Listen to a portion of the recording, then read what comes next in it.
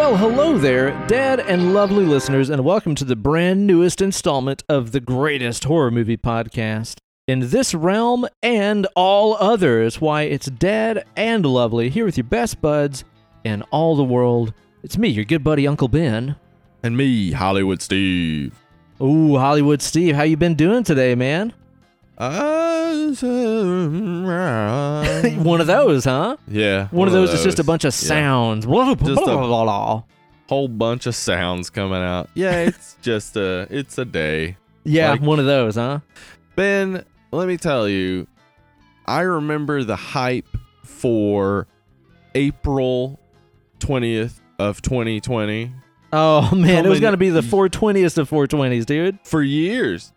And when I woke up that day and I got on the interwebs, I didn't see a single 420 meme until mid-afternoon. Wow. That's sad. Like, that's actually People really forgot. sad. People just forgot. That's where I'm at. I'm at forgot 420. Yeah. Which wouldn't have meant anything. It would have just been a bunch of memes and people going, nice. Like, but it's just a thing you come to expect. And it didn't happen. So that's pretty much a microcosm of my entire life right now. Well, what does it mean to us, though, that, like, Easter came and went and, like, we didn't even notice, but we're, like, bummed out? They're like, oh, man, everybody Yeah. forgot 420. Yeah. I mean, Easter's lame. 420 is awesome. And 420 is also lame. Like we've gone back around on it where we all were so ironically being like 42069 that again it's like actually cool. Yeah. That is cool. Dude, I've turned out having myself a more exciting day than I bargained for, man. Yeah.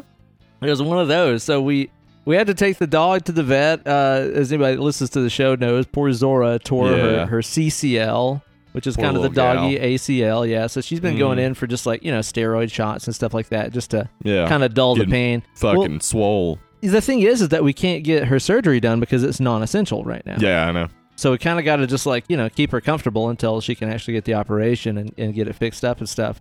So Yeah. we went to the vet and, like I said, she got her shot and stuff in and out really quick.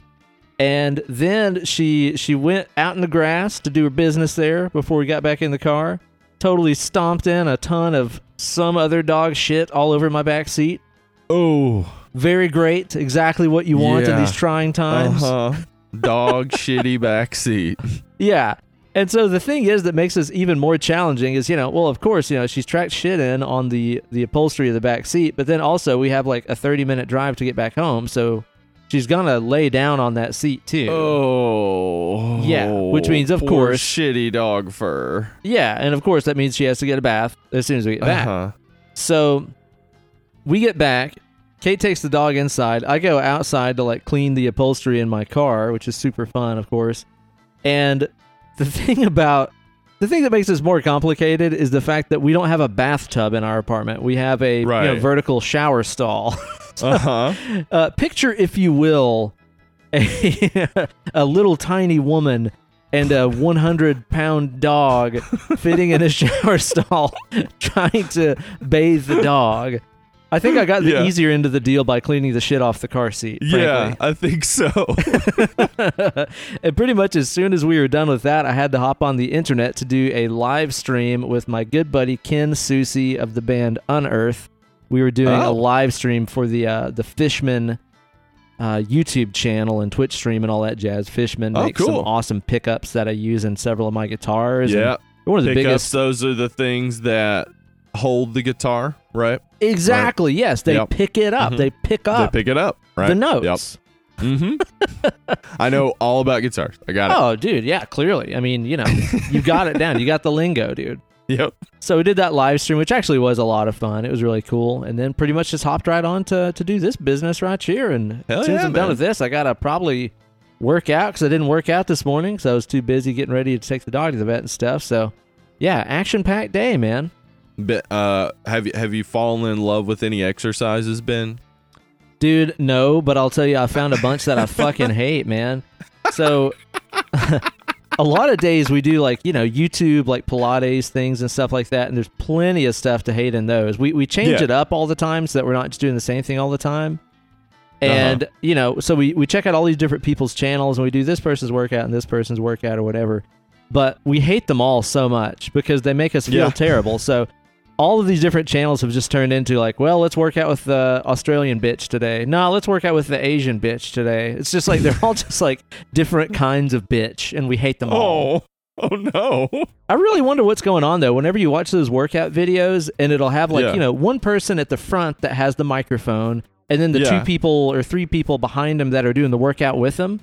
How come you can't hear those people cussing and stuff? Like, why can't you hear them going, God damn, fuck? Because I know that while we're working out, we're cussing a blue streak the entire time. Oh, man. I imagine I would be the same way. I have to make my own workouts. I can't do other people telling me what to do. I got to know exactly what's coming every single time.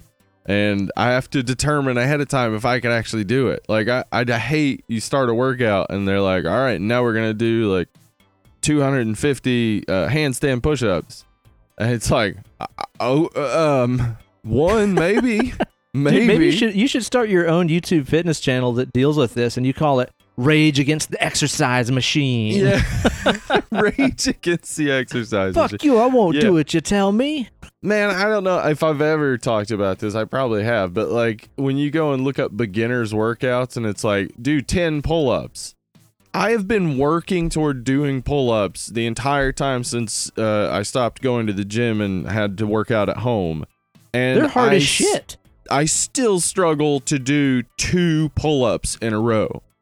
So what the fuck is that a beginner workout? Yeah. I mean, dude, they're so hard, especially if you have like any extra weight on you. It's ridiculous. Yes. Yeah. Like if you're a beginner, you're probably trying to lose some weight. And it'll be like, do like 3 sets of 10 push-ups. And it's like 10, like at 290 pounds, you want me to do 10 push-ups? Right. Like now I can do 10 push-ups. And actually I fell in love with push-ups this week. Oh yeah. I had heard at some point it kind of clicks. I've never like doing push-ups for football practice, baseball practice, doing push-ups in gym class and stuff. I always sucked at push-ups.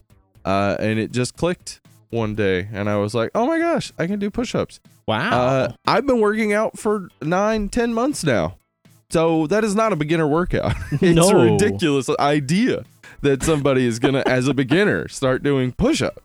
Dude, no kidding. And also, too, like, doesn't that just make you terrified of what intermediate must be like? You know? It makes you feel like a piece of shit where you're like, this is the beginner one and I can't do this? Exactly. Why even try? Yeah. Yeah, I can't watch those workouts.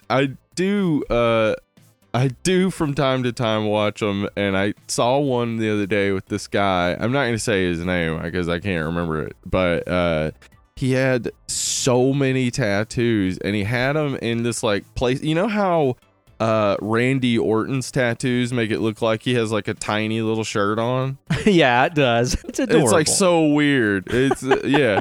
Well, this guy, it's like that, but like across his neck. So it was like he was wearing like this weird sleeved dickie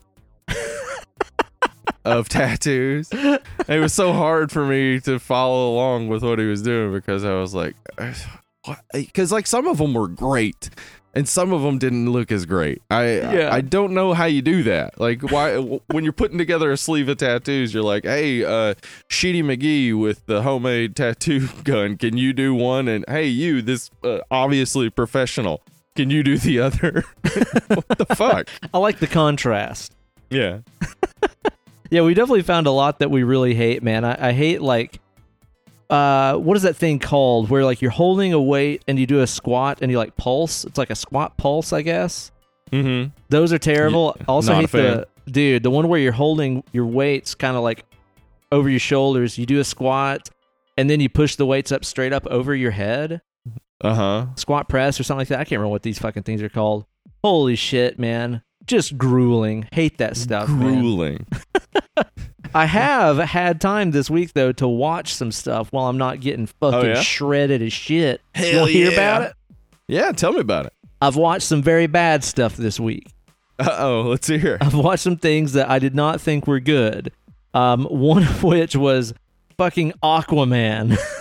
Oh, God damn. I don't know if I talked about it when I watched it, but yeah, it's bad. It's so bad. Yeah. It's so bad. I don't understand, because I remember people saying it was fun. I'm starting to, doubt my own concept of fun. Yeah, because it was not fun. No. At all, man. It's like, it was totally in that weird valley that movies like The Phantom Menace and stuff like that are in, where you're like, who is this made for? Yeah, this is why? Way too boring for kids and way too stupid for adults. Who is this for? You know? Exactly. And they put so much work into it, man. Like the CG and all that stuff was so huge in the movie. Somebody spent thousands of hours and millions of dollars on this for nothing. Like, it fucking sucks, dude. Yeah. It has really led me to this idea, though, man. Like, because obviously we're seeing that DC has a knack for sucking the fun out of fucking anything, right? Yes, they do. I think the next time the government or the moral majority is trying to make something that's, maybe cool or fun seem not fun, just have the hire DC people. Yeah. Exactly. Yeah. It's like, if you want to get everybody off of drugs. Yeah, exactly. It's like, don't try weed, brought to you by the producers of DC. It's like, they would make it actually look like the least fun thing in the universe. You'd be like, God, no, I never want to do that. I never want to drink. Look it shows a marijuana it plant with damaged tattooed on its head. And everybody's just like, yeah, no, not interested. It's like, oh my God, pot is so not cool. Did you see that fucking commercial? It's lame as shit. They can take the fun out of movies, everything. Man. Why? Some people love those movies. I do not know what's going on. It's just a complete reversal of my expectations in watching those movies that anybody would say, I loved this. It was horrible. I really hate it, and it just took so long. It was such a fucking long movie. So long, yeah. But it's not as long as the other piece of dog shit I watched this week, which was Once Upon a Time in Hollywood. Holy shit. Yeah? I got in some hot water posting on this because I posted about it online, and I got a bunch of people that were just like, fuck you, man. That movie is so fucking boring. I love Quentin Tarantino. I love him. Like, Pulp Fiction is my favorite movie of all time. I love Kill Bill 1 and 2. I love what's his segment of Planet Grindhouse? Terror? No, that's Rodriguez. Oh, the other one? The other one. Holy shit, Death Proof. Yeah, Good Lord. Death Proof, Clearly I'm a huge fan. I even love the recent stuff. I love Inglourious Basterds and all those. Dude, Once Upon a Time in Hollywood, I am pretty sure that Quentin Tarantino was like, oh shit, my taxes are going to be really hard this year. I need a big old write-off. Well, I got all these cool Hollywood friends that we could hang out and stuff. Maybe we just make a movie so that way I can have a tax write-off. Huh. It sucks. Have you watched it? I haven't. I know that a lot of people are like, oh, it's a love letter to the golden era of Hollywood, and there's so many references to classic Hollywood, blah, blah, blah, blah, blah. I don't give a shit. It's a boring-ass story, dude. It's like, if I wrote that script and sent it in to top Hollywood producers, it never would have gotten made, because it's a boring-ass story, dude. I mean, you saying it's a love letter to the golden age of Hollywood makes me want to watch it. I mean, you try it out and see if you see something in it that I don't, because I would love your take on it, because I wanted to love the movie. I was so excited to watch it. And, dude, there's a point in the movie where Kate fell asleep for 10 minutes. She woke back up and was like, oh, I dozed off. What did I miss? And I was like, actually nothing. Like, you're fine. She picked back up on the movie, had no questions about anything that was going on. And the big thing that I get from people about it, and the reason they like it so much, is like, oh, man, Leonardo DiCaprio and Brad Pitt are so good in it. Well, no shit. When are they ever not awesome? That's true. They're true. Always great. Of course they are. They're not going to take a role if they're not going to take it seriously. So, yeah, of course they're great in it. Yeah, no big deal at all, man. Yeah, I was not a fan of it in the least, man. A couple people have told me you need to get that second watch on it to really get it, and maybe I will sometime, but I'm not jazzed about watching that anytime soon. But, we did watch one that was better than that. What was? That new Pixar flick, Onward, is a lot of fun. Oh, okay. I was not excited to watch it, because from the trailers, I was like, this looks like a jumbled mess of just stuff. You know what? I'll admit, I don't even know in the least, like, nothing is registering in my head when you say Onward. Yeah. I don't know what that is. It wasn't even promoted all that heavy, but it's kind of like you got these dudes that are brothers, and they're in this like fantasy universe, and they're kind of Smurf-ish, I guess. Oh, I've seen previews for that. Okay. Yes. It was way better than I thought it would be. It was a good time, man. I mean, yeah, but I don't. Is there a Pixar movie that is just bad? I like Cars. Cars isn't great, but it's still like okay. Cars. Yeah, it's fine. Yeah, not really. I mean, really, they always knock it out. They'll always gut punch you and make you cry a little bit, though. Yeah. But it was good, man. And also, I'll tell Pixar you, nails it, huh? the last one that I watched this week, I want to see if you can guess it. Okay. I want you to tell me if you can think of a flick Uh-huh. where the soundtrack literally is just alternating songs between Third Eye Blind and Smash Mouth. Literally. A movie where you can drop the hard F as a gay insult and nobody bats an eye, so you already know the time period. Right. And maybe even a movie where Seth Green wears goggles. Oh, Can't Hardly Wait. You damn right I watched Can't Hardly Wait. Yeah. Hell yeah. And it That's was awesome. stupid. It is bad, yeah. Dude, It I'll doesn't tell you hold what, up. though. No, but it was kind of like the right I one loved to have. it back in the day. Yeah. Yeah, but it was kind of like the right one to have on while, like, you know, I think I was like editing a video and Kate was working on something and like I had to wash some dishes and stuff. And it was just like, I don't know, have noise on. It was like, well, yep, this is just noise. There yeah, you that's go. 90s noise right there. Uh-huh. So stupid, man. Such a dumb fucking movie. Yeah. Yeah, it is. And of course, I also tuned in for the streaming chat last Friday, yeah. our weekly streaming chat we do with our fans on Discord, where we all watch a shitty movie and chat it up and stuff. Yeah, if it was not apparent, was very drunk. It was apparent. What was the giveaway? Because I know that you could tell if I was there talking in person, but like talking via text, what was the giveaway? What blew my cover? Drunk Ben is like, I got something to say, but I'm gonna ask a question to get y'all to let me say it. So like, you're just That asking is something I would tons do. of questions. You're just asking so many questions, and it's like, all right, like cool, like yeah. I mean, I got a bunch of feedback that I knew you wouldn't remember, but I was like, oh, okay, cool. But like, Oh, that's yeah, funny. you just like middle of a conversation, you just be like, hey, what's up? What's y'all's favorite episode of the show or something? What y'all think about Bo Cephas? Yeah. That's so then you fucking stupid. And then you spilled your champagne, and that was like, oh well, yeah, he's drunk. Oh, dude, I was so upset because I was sitting on the couch and like Zora like mule kicked me. She was sleeping yeah. and just kind of did one of those dog mule kicks, you know. And I spilled a bunch of champagne on the couch, and then like 2 minutes later, I spilled the rest of it on the floor. Just totally my own fault at that point. That's awesome. Just a real dumb piece of shit is what I was, man. Oh man, I got pretty drunk that night too. We watched The Crazies, which we watched the remake of The Crazies. obviously I don't remember very much. No, I mean, I remember liking it around the time it came out. Yeah. I enjoyed it. But rewatching it, it was like, it's not great. It's fine. It's got some cool scenes. It's got some cool stuff in it. And Timothy Olyphant is awesome. I love that guy. He is awesome, yeah. man. He makes an Yeah. appearance So in that Once was Upon fun. a Time in Hollywood as well. Yeah. But I mean, we watched it just because it was the last week before the Joe Bob Briggs thing comes back on Shudder.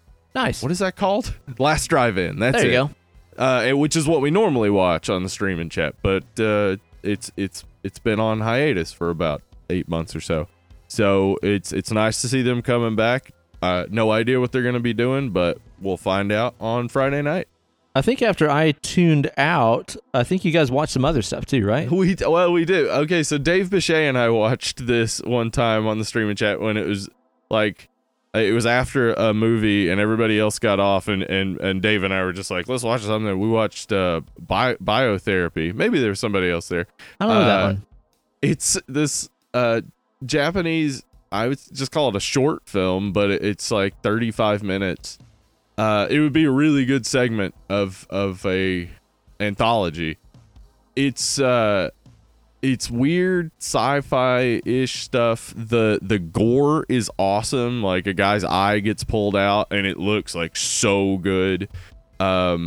This woman gets like test tubes stabbed into her and then blood is just spurting out of the test tubes. Awesome. It's really like the story is very strange. But it's not so much about the story. It's more about the effects. But I'd say it's kind of like this like Japanese take on Giallo with some strange sci-fi element thrown in. That sounds cool, man. Yeah. So we watched that afterward when there were more people to show it to just be like, hey, look at how cool this is. And a lot of people agreed. It is cool. Nice. I like cool stuff. Yeah, me too. So check it out sometime. It's on YouTube, Biotherapy. It's Japanese. It has subtitles and it's only 35 minutes, which I think is, if you're gonna make something that's just super weird and maybe isn't gonna make sense entirely, you don't need it to be feature length. There's no reason. Go for 30 minutes. That's fine. Right on, man. I'll have to check that out. And everybody, please check out the Discord stream and chat, especially while everybody's kind of cooped up at home and stuff right now. Hell, hang out with your boys. We had a lot of people there on Friday. It was really fun. It's fun. The more people you have, the more fun it is. Yeah, no doubt, man. So many of our listeners are so funny. It's hilarious. It's a good time. Oh, yeah. It's always a great time. Of course, that's totally for free. Anybody can sign up for the Discord and stuff like that. Get yourself some socialization going on in these trying times. Let's get social. Now, Steve, you also told me you watched a couple of documentaries that pertain to this film. We'll talk about those when we get to the review proper. You checked out anything else good this week? I watched the first episode of season 2 of What We Do in the Shadows. Oh, is that awesome? Good? Yeah, awesome.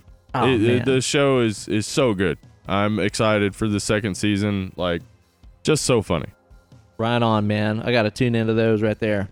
All right, now, Steve, I need to get myself a little whistle wetter. Me too. You know what I'm saying? My whistle is dry. Oh, man. It's a good thing we got ourselves another delicious beer from K2 Bros Brewing from upstate New York that my good buddy, our friend Jeff Rupert, sent us here.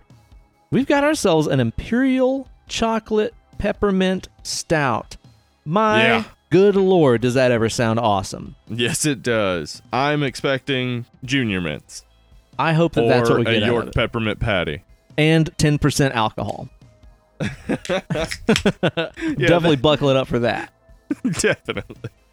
Yeah, this is going to be awesome, man. This is one of the ones that whenever Jeff sent us his box of beers from K2 there, this is one of the ones that I opened up and I was like, oh my God, I cannot wait to try that one. Of course, K2 has not been disappointing. It looks stout as hell. Yep, it sure does. It's a really dark, chocolatey looking stout right here. See if I can get some of that peppermint off of the aroma. Are you a chocolate peppermint person, Steve? Some people love it, some people hate it. I know people hate it, but I love it. I don't know. Like, I've had some that's bad, and I get why some people hate it, but I love it. You know, I love chocolate peppermint most all of the time. I love a chocolate peppermint ice cream. I love a York peppermint patty. But you know, the really oddball one that I absolutely can't stand, and I can tell you why, I hate an Andes mint. I hate them. Oh, okay. Why? So it seems weird because it's just like, well, that's just more mint and chocolate stuff. How is it any different than the rest, you know? Mm-hmm. So my dad had a friend that worked for, you know, Brock Candy Company. They're the ones that make all the shitty, just, you know, grandparent candy is like Starlight Peppermints and Butterscotch Discs and stuff like that. He had a friend that worked for them, and, you know, he would just basically like swipe, you know, boxfuls of stuff that was going to go bad in 2 months or whatever, right? But the thing is, whenever, like, you know, somebody brings you a box of candy that's going to expire in like 2 months, that means 5 or 6 months later, you're still working your way through it. And those Andes mints are now 4 months expired. Oh, gosh. So they're just kind of get like dry and chalky and shitty, you know? Yeah. But I ate a bunch of them because I like chocolate and peppermint. But there's something about that just like, I don't know. It just reminds me of that, and I can't stand it. It ruins it. Yeah, I get it. I understand that. How's that beer treat you? I had a heart. Okay, man. So yes, this is very junior minty. Oh yeah, it is. It's stout as hell. Yes, like, it's very stout. Mm-hmm. Very, very dark chocolatey, which I love. Yeah, I was going to say the same thing. It's more like if you had a York peppermint patty that had like one of those like 90% cacao chocolate wrappings. The Trader Joe's peppermint patties are like that. The dark chocolate ones. That's what I'm getting, because it's minty, but it's not like overly minty.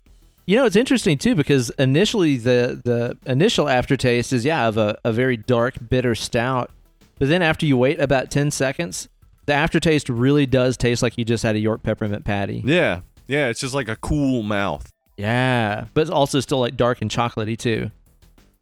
It's also got like it does have an alcohol bite to it, but it's like a good thing. Oh yeah. Well, it says this Imperial Oatmeal Stout was brewed with Cholaka? What is that? Is that a kind of hop or something maybe? I assume. I have no idea. Cholaka, candy canes, mint leaves, brown sugar, and peppermint patties. It definitely tastes like it for sure. That's good as hell. Hell yeah. I like it a lot. Yeah, I don't know how many of these I could have because, yeah. That's a heavy-duty Judy. Baby. Yeah, it is. Well, you know, Steve, the subject of our show today is the Tejas Chainsaw Massacre Part That's it. 2. Part 2.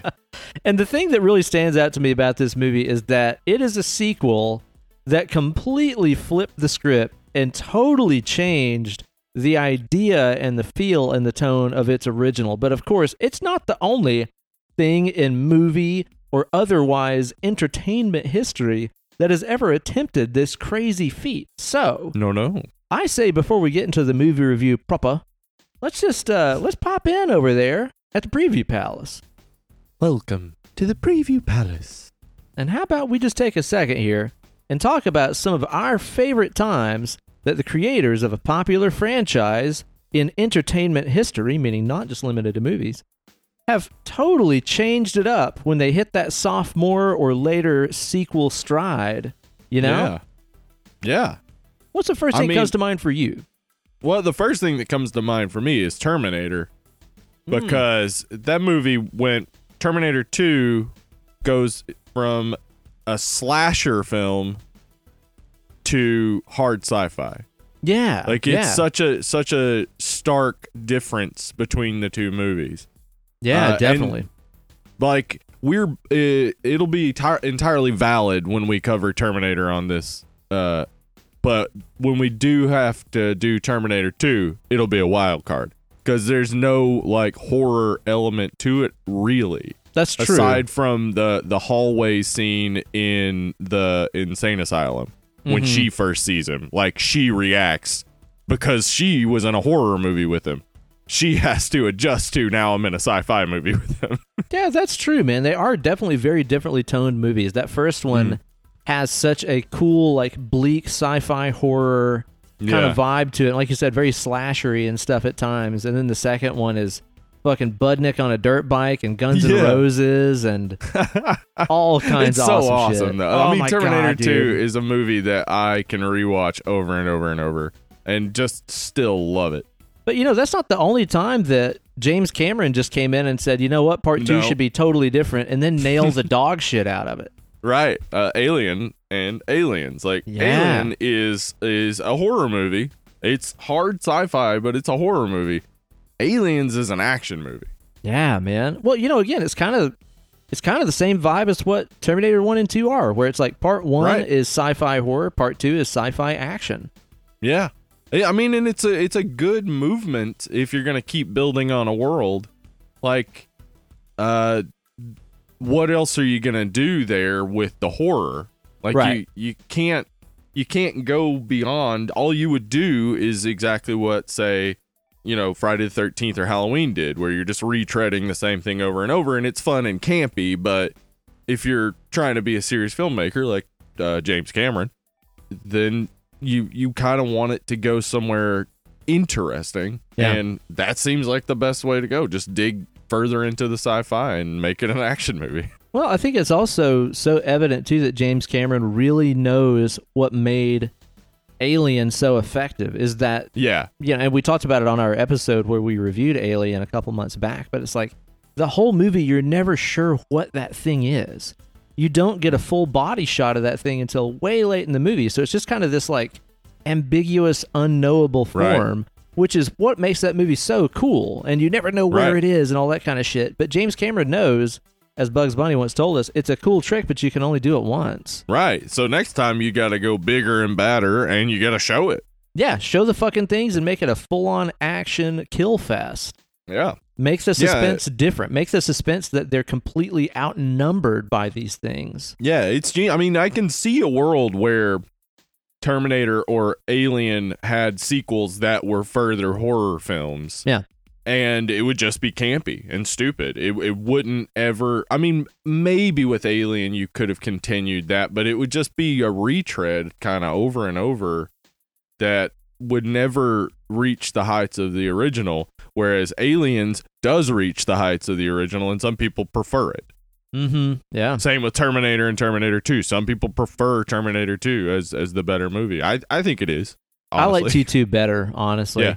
Alien is better than Aliens. I think so. Yeah, but I would have Aliens said the is opposite. so fucking good. Oh, Aliens is the shit, man. I would have said the opposite years ago when I was a kid because I liked seeing shit get blown up, and the aliens look so cool. It's cool. And you see them all the time.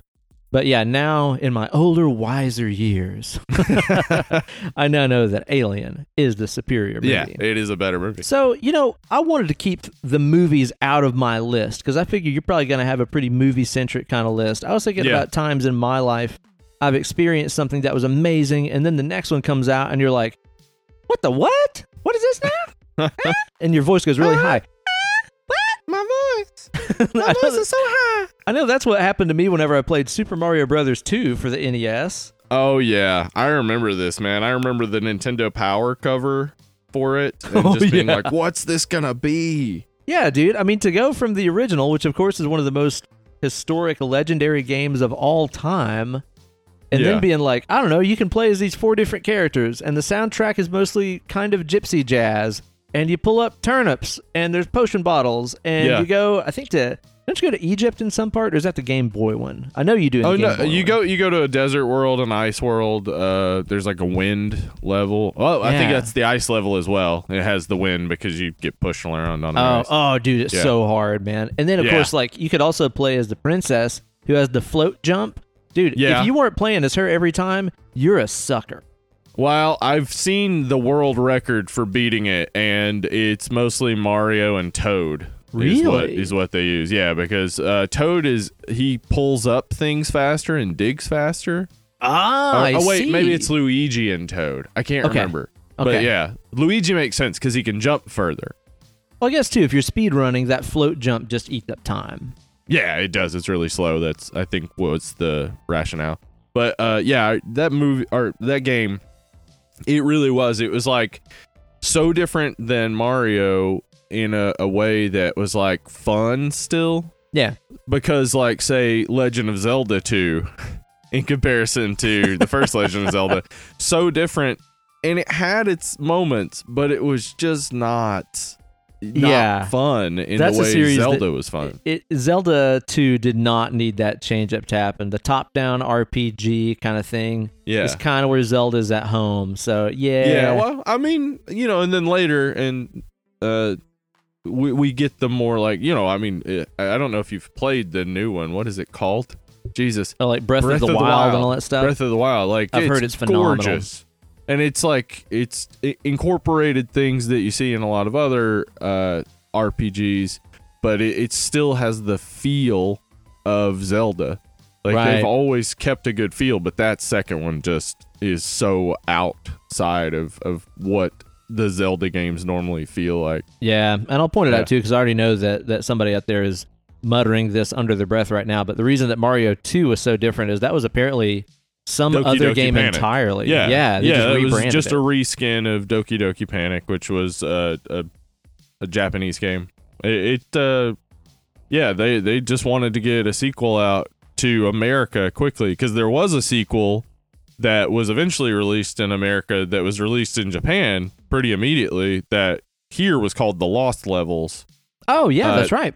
They didn't release it in America because American gamers thought it was too hard. It's insanely hard. Are you kidding? And it is. It's brutal, man. Yeah, so they just reskinned an easy game.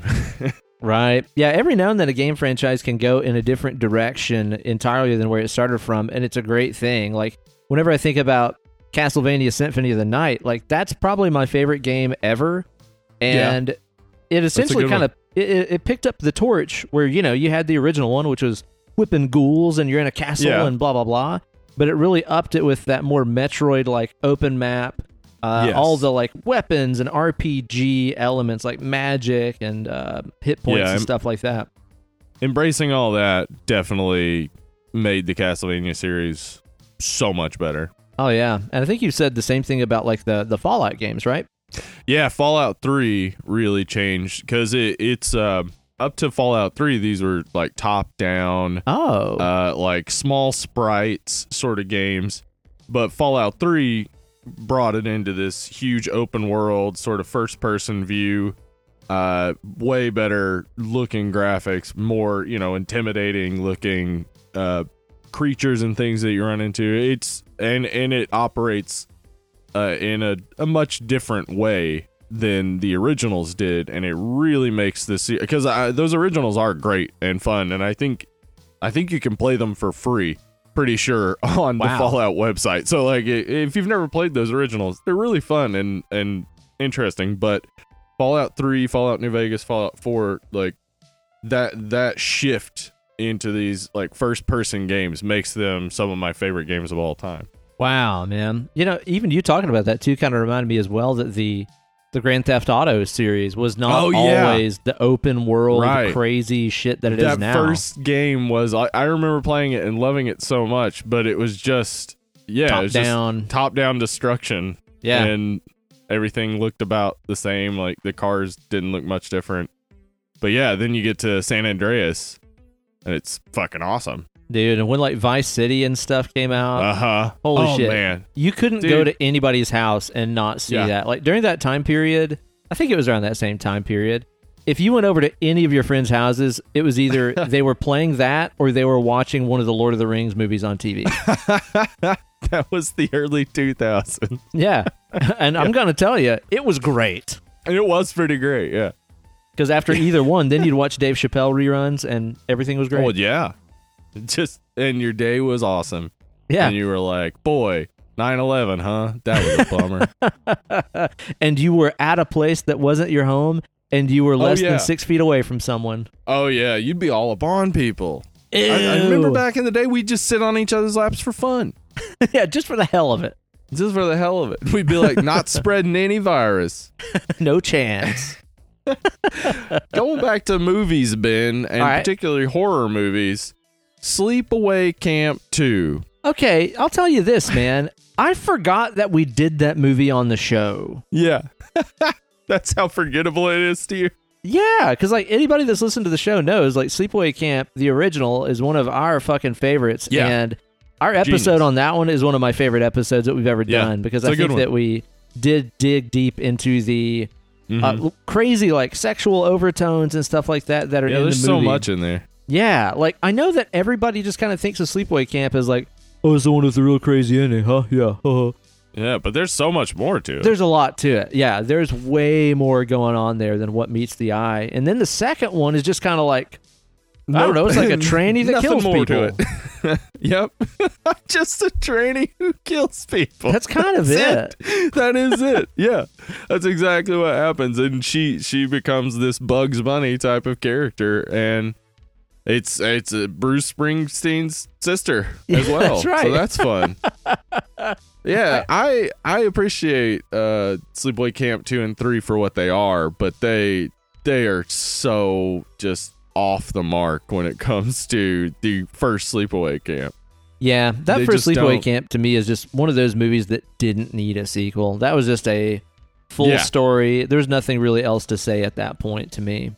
No. Yeah, it there was no reason for it really except to make more money, and I don't know how those movies didn't make that much money. I don't know how worth it was. Right? Yeah. All right. The last one that I want to mention then is a musical quantum leap that happened. I know we got some music listeners out there, some people that listen to music notes. And I'll tell you this. The jump that happened from the first Meshuggah full-length album, Contradictions Collapse, to their second full-length album, Destroy, Erase, Improve. I can't even tell you what a crazy shift in tone and style that was. Of course, they were separated by an EP called None, None, which is fucking phenomenal. One of my favorites. But it's just 4 songs. So I'm choosing Destroy, Erase, Improve because that's their next full-length album, you know? Have you ever listened to Contradictions Collapse? No. It sounds like if Metallica, like vintage Metallica, took a couple of years off, went to Berkeley, and then wrote And Justice for All. Okay. Because it's really technical and like really proggy and like lots of odd time signatures and crazy complicated riffs and all that jazz. And it's really cool. It's like a fun prog thrash record, I guess. But then when you make that leap onto Destroy, Erase, Improve, and they're playing with the polymeters and stuff, and they're playing 7-string guitars, and it's just like, where the fuck did this come from? You know? It's like they predated trends in metal by at least 20 years. Destroy, Erase, Improve came out in 1994. And that's got songs like Future Breed Machine and stuff like that on it that are kind of anthems of their style. And that came out in 94. I mean, Kurt Cobain could have heard that before Courtney Love had him killed. Yeah, that's true. And maybe that was it. He heard it and he was like, oh man, I got to get away from this grunge and start making music that sounds like music. Exactly. He's like, Courtney. And Courtney was like, fuck, that bold no. new sound you've been looking for? Well, listen to this. He started playing Sub-Levels or something. Yeah. Yeah, totally out of nowhere, man. Ancient Aliens. I'm just going to go ahead and settle it up right now. The truth for all time. Ancient Aliens. Ancient Aliens. Yep. All right. Wow. So Meshuggah. There they are. Well, you guys be sure to let us know what times one of your favorite entertainment medias has completely flipped the script for a sequel and changed it for the better or the worse. I think we kind of covered a little bit of both of those possibilities here. Let us know over on the Facebook group. Where can they find that Facebook group? Facebook.com/deadendlovely. That's right. Join up. Join in the chat. There's all kinds of cool kids. All the cool kids are doing it. Be somebody, baby. Yeah, finally. One of us. Yeah, join up there. One of us. Chat it up, man, and hang out with us. And hey, while I've got your attention, go on iTunes, rate and review this show. Helps us out a fuck ton. And we also do a thing where at the end of your review, you can leave a question that we will answer on a future installment of the Preview Palace as like a little FAQ. We did one of those a couple weeks ago. It was really fun. We love hearing from you guys and answering y'all's questions.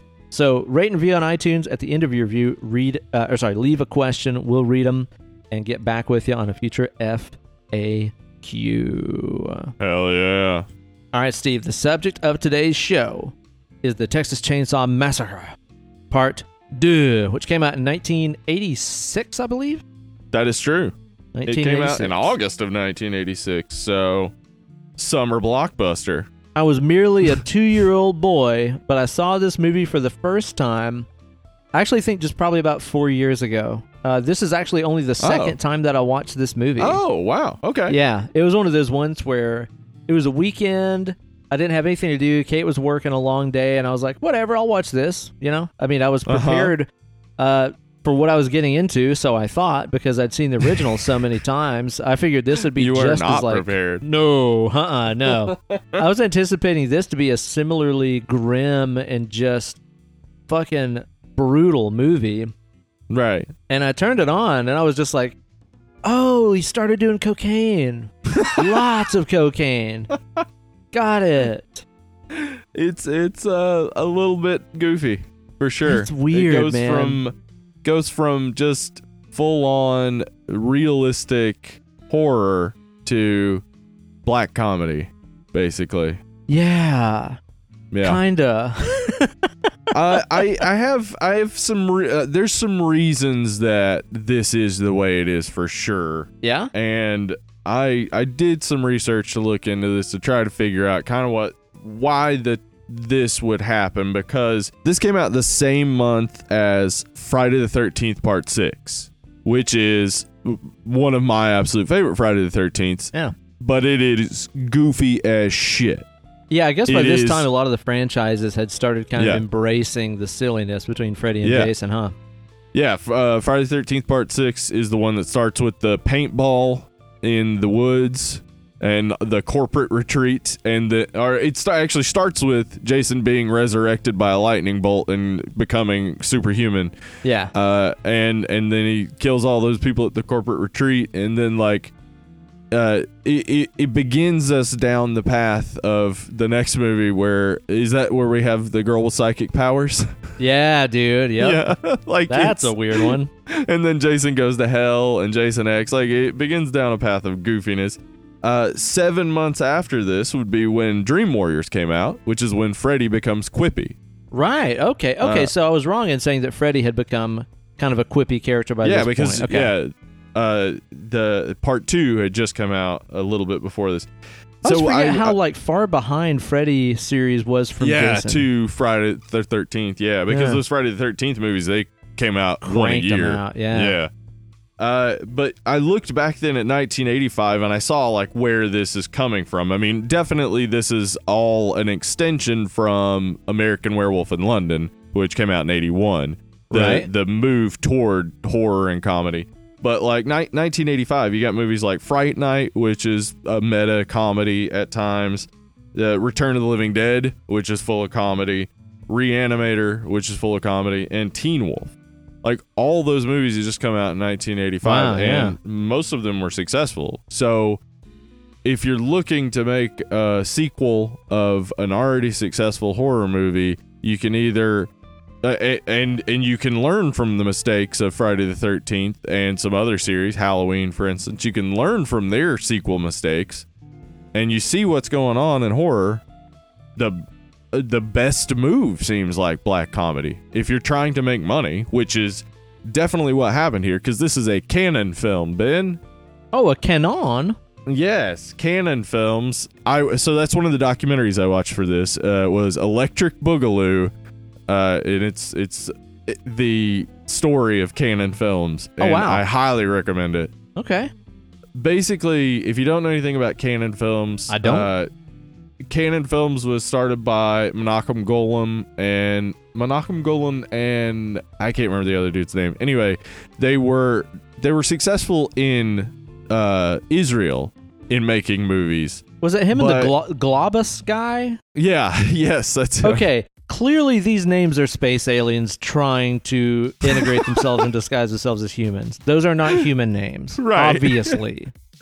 So they're coming from Israel, where they're making these movies that are kind of like they want to make Hollywood films, but they don't have the full understanding of how that happens. Well, back then it's like Hollywood was all that there was for making movies. Right. I mean, we live in the age of like independent cinema, and fucking Atlanta just down the road is like the new Hollywood and stuff. Yeah. Right. I mean, other countries, say like England and stuff, were making their own stuff and had been for a while, but like really Hollywood was where people looked to movies. And so like Menachem Golan, after some success in Israel, decides like he wants to move to Hollywood and succeed in Hollywood. And his way of doing that was by basically pulling ideas out of his ass constantly, finding people to fund them, and making them as fast as possible. You got any examples of what he did? Well, I mean, some of the movies he did, like, one that always comes to mind is the Masters of the Universe movie. The He-Man movie. Yeah. Like that, yeah.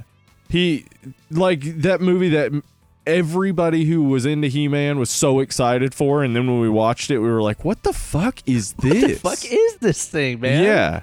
It made no sense. But the thing is, like, he didn't care if it made sense. He didn't care if the effects looked good. He didn't care if they got the right shots. He cared that they were on time and on budget, and then now we release it. Wow. Just crank it out. He created Chuck Norris's movie career. So all those early Chuck Norris movies were made by Canon. He also was instrumental in Jean-Claude Van Damme's career. But if you look back at those movies, they're terrible fucking movies. They're really bad, poorly made, but it didn't matter to them. That wasn't what it was about. What it was about was if you could crank them out, you can keep getting funding to crank out more, to keep getting funding to crank out more. Like, and that was what they were doing. It's a self-perpetuating cycle. Yeah. So, like, really, they got their big break when some new guy took over at MGM, and MGM's distribution schedule had been just decimated. So they had nothing to distribute, and he saw this production company that was just producing more and more movies over and over, so signed a deal with them. So now MGM is distributing these pieces of shit, which puts MGM's name on it, which you see at the beginning of Texas Chainsaw Massacre 2, and now it's legitimized. Wow. Yeah. So along the way, there were some movies that were made that were okay, because he either like was working with a director he respected, so they weren't pushing him to do anything in particular. Like sometimes they really did let artists just be artists, but a lot of the times it really was just like crank it out, get it done. We just need another stupid ninja movie, like get it done. And so for about a decade, Cannon Films was pushing out tons of movies. In the documentary I was watching, there was a person who said that basically Texas Chainsaw Massacre 2 was the beginning of the end for Cannon movies, Cannon Films. So this movie, it was a $4.7 million budget, and it made $8 million at the box office, but it was just like the margin was so low, and what they expected from it was so high that it really ruined their whole model, kind of. They just were expecting it to make way more money. Well, that's the weird thing, though, is, the first Texas Chainsaw came out 12 years before this. Yeah. I mean, this is in an age where, like you said, we had a new Jason movie every year. Yeah. And this waited over a decade. This is like a fucking Tool album release cycle. Right. Exactly. So, like, there might be a little bit of excitement built by hardcore fans, but most people have probably forgotten the title. Yeah, really. And do you know if whenever this came out, like, what the public reception was like? Like, were people liking it, or were they like, oh, it's too different from the original, I hate it? I mean, the critics obviously didn't like it, but the critics didn't really care for the original. It made money. I mean, it made $8 million, but this is in August, and it's obviously going up against a few weeks after Friday the 13th Part 6, and that movie made a lot more money than this. So it doesn't seem like there was as big of a hype for a sequel to Texas Chainsaw Massacre as there was to Friday the 13th. Or Nightmare on Elm Street, or any of the other sequels that came out around this time. Like, people just weren't as enthused about it, because I mean, really, there's nothing about the first one that's campy and fun to really play off of for a sequel. Not in the least, man. And you got to think too, like, especially back then, most of the audiences that were going and watching these classic 80s horror flicks were teenagers. Yes, like and they guys weren't like us, even alive when that movie came out. Maybe that's what I'm saying. Yeah, like to guys like us that are in our mid-late 30s, it's like we think back 12 years ago and we're like, yeah, I was still an adult back then. Yeah, but if you're a 19-year-old going to see this movie, that's a sequel to something that came out 12 years ago. And this is just at the time that the video rental market is taking off. So right, yeah, you might not have ever even seen the original. Right, exactly. Huh, I hadn't thought about that. It's a weird move for sure, but it did make them a little bit of money. It just didn't make them the money they were expecting. Well, at the same time, they didn't really like bury the lead about the change in tone, judging by the fact that the movie poster, they used as a parody of the Breakfast Club poster. Yeah, it should be obvious that it's supposed to be a comedy. Yeah. But it apparently wasn't as obvious. It really did kind of. It built a cult following pretty quickly because, as I said, this is the time the video rental market starts to really take off. So, like, it's one of those that did eventually build this huge cult following and made a lot of money in video sales, but it just was a weird timing and a weird choice to make this sequel at this time. But I mean, you got all that you need here. You got Tobe Hooper coming back to direct and Tom Savini doing effects. Like, that Pretty good should setup, be enough, right? Yeah. And then, of course, the Tobe cast, Hooper, too. Tobe Hooper hadn't gone away, so other people were still following Tobe Hooper's career. He had just done Life Force before this and something else earlier in '86. I can't remember what it's called. Yeah, Invaders from Mars. It's not like he did Texas Chainsaw and he was a one-hit wonder, and then a decade later, here he is. Of stuff, yeah. Right. Yeah, so they're the indications that it should be successful, plus having Dennis Hopper. Like, Yeah, Dennis the Hopper, cast is sick in this. Yeah, Dennis Hopper's career had been on a downswing, but they caught him right at the time, like right before Blue Velvet came out, and what was the other one? Fuck. Got an Academy Award nomination for it. Wow, Anyway, yeah. so this came out right around then. So like once Blue Velvet hit, you would think, okay, maybe people are going to be more interested in Texas Chainsaw Massacre now because, you know, Dennis Hopper is back. But it just didn't work that way. Dennis Hopper apparently said this was like the worst movie of his career Yeah. until the Mario Brothers movie, which is a real head scratcher too. Yeah, that one didn't make any sense at all. Yeah. But yeah, it's Dennis Hopper definitely in this. Something's up, right? Like, Yeah. we know he's supposed to be like clean around this time, but I don't think he is. Dude, I wonder Very about clearly. that too, because yeah, based on the timeline, he was supposed to have been clean and sober by the time this rolled around. But dude, like, there's scenes where he just looks like fucking shit. Whenever Stretch brings him the tape in the hotel room, Yeah. he looks like he's coming off of like a week-long bender. Like, he just Yeah, looks he does. terrible. And he doesn't Right. look like the rest of the movie. He doesn't look like that the rest of the movie either. So I'm like, they just caught him on a really bad day. Or maybe that was just symptoms of, you know, kicking the habit and he was having withdrawals. I don't know. Maybe so. I mean, the thing is, he's great in it. He's I think he's fucking great, insane. yeah. He's insane. I don't know like how much of it was written and how much of it is just ramblings, but he's great. It's a welcome addition to the movie because that insanity is exactly what you need in a Texas Chainsaw Massacre film. It's fun to also see, like, obviously Rob Zombie's inspiration for the cop character in Devil's Rejects. Dude, I was This is seriously like- about to say yeah. the same thing, man, where it's like a guy that's been driven mad Yeah. by this person that's killed people that were important to him and becomes kind of an animal himself. Like, Exactly, yeah. that is exactly that cop character, yeah, that Rob Zombie wrote too. Yeah, and I think that's awesome. I think that's such a cool character. And if it is written that way and, like, Hopper is just delivering the lines, genius writing. I don't know Right. who came up with this insane person, but they did a great job. But I think a lot of it is just Dennis Hopper, like, being an insane person. I think so. And chopping at a log with a chainsaw and singing, that guy- singing hymns. Yeah, and that guy at the store just watching him chop it is so weird, Oh, right? my Like, aching banana. What? What the fuck? Like, what is that about? Oh man. So anyway, there's Dennis Hopper, you got Tom Savini effects, you got Tobe Hooper, and then like everyone else in the cast.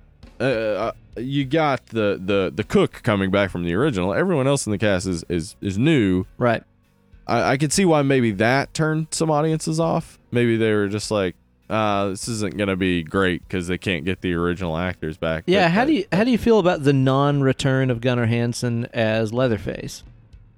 Well, I think with Gunnar Hansen, it would have been hard for him to convey the comedy that Bill Johnson conveys as Leatherface.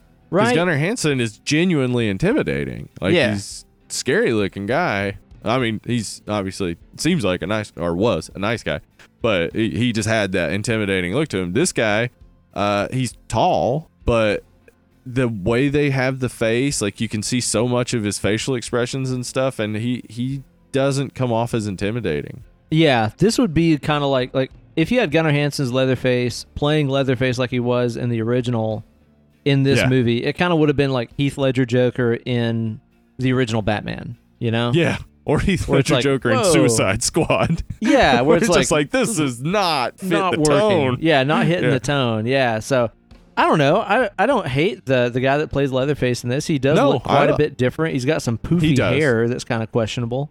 Most every scene between Leatherface and Stretch, Caroline Williams, who is awesome in this, every one of those scenes is sexual, right? Yeah. And there's the indication that he can't get it up, meaning like in the radio scene where they're at the radio station, like he can't get it started. It looks like he's jerking off from one angle, and then they show you from the other angle. It's him like trying to pull the starter, and it's like a very obvious like he can't get it up type of thing. There's this sort of impotence being implied. Okay. The cook later, when they have Stretch like backed in against a wall, this is before the dinner scene. The cook says, "You got one choice, boy, sex or the saw. Sex is, well, nobody knows, but the saw is family." Yeah. Very odd choices of dialogue, yeah. None of these guys are all brothers.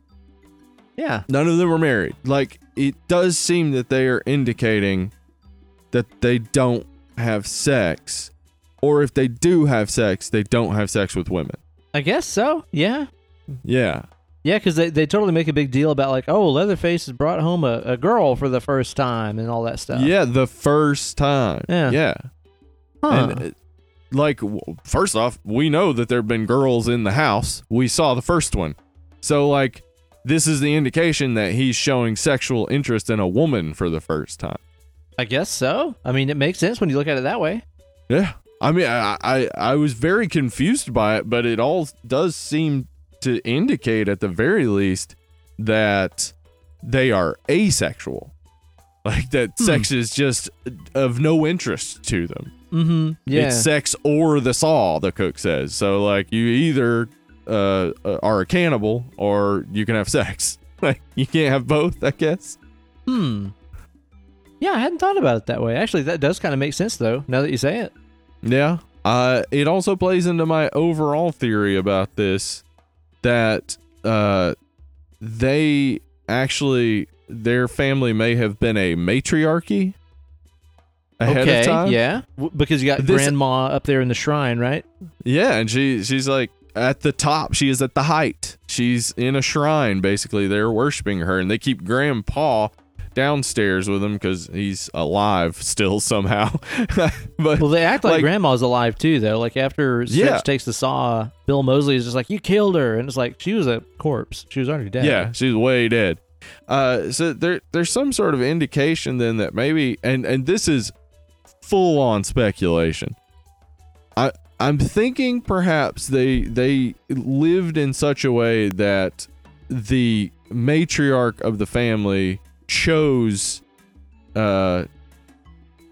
sons to potentially breed with, because the cook is way older than the other two, but they are called brothers. Yeah. Is it possible that there is an incestuous angle going on here? I mean, they're kind of like backwoods hillbilly cannibals and stuff like that, so that's not out of the question. Yeah. And so clearly, ain't none of them right. No, not a one of them is right. That is true. So, like, this movie just, like, I have never questioned it, never, like, looked deep into it, but on this review, like, I really think there's a lot more to this movie than we give credit for. It's not just a silly, dark comedy. I think that this movie is trying to say something, but not doing it effectively. Okay, yeah, because it definitely does focus on the family angle, I think, even more than the first one. Clearly, we develop the dynamics of that family much, much more, and they're not just, the enemies that our protagonists are trying to avoid, like they are in the first one. We Right. spend a lot of time with the family as a whole and see the way that they interact with each other. And we get to know those characters and stuff very well, especially Bill Moseley's Chop Top, who I think is really the star of this movie. Like, when you think of Texas Chainsaw, you think of Leatherface, but really, Chop Top dominates this movie. Okay, so Bill Moseley in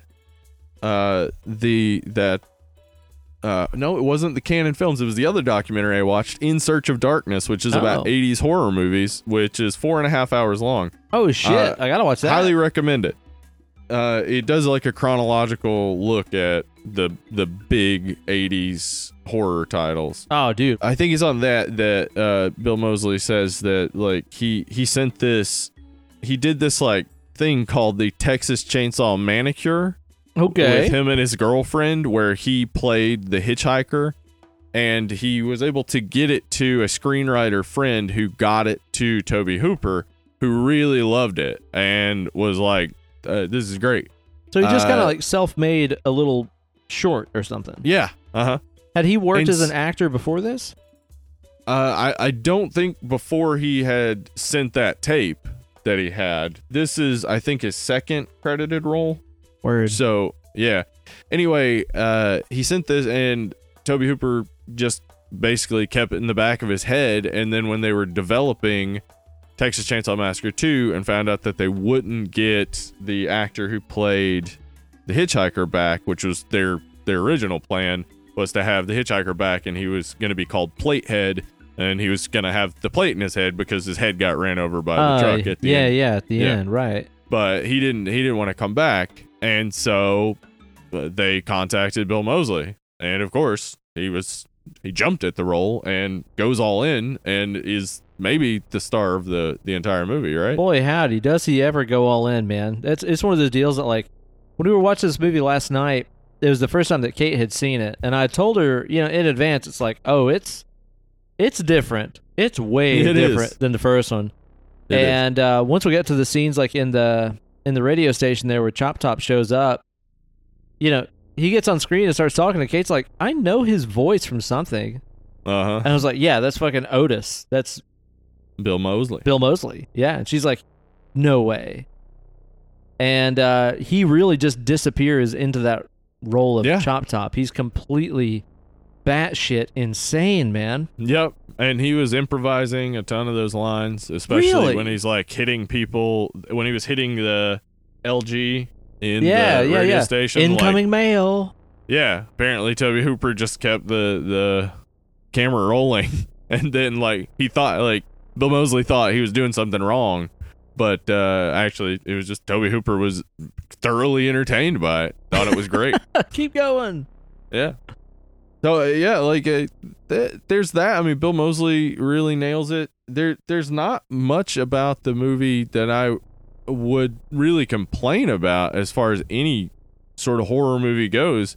It's just it is a strange sequel to the original. Yeah. It's hard to see the connections. I really put some time into this because those guys at the beginning say they're going to the Red River Showdown. So I know that this is supposed to be set in 1986. So the first day that we see, I can say with almost 100% certainty, is October 10th, 1986. 86. So okay. Yeah, because the Red River Showdown is the game between the University of Texas and University of Oklahoma. It's huge, gigantic game. They say that they're coming from like McKinley High School. That's in the northern panhandle of Texas. That's why they're going through Oklahoma to get to Texas. Because they're going to Dallas.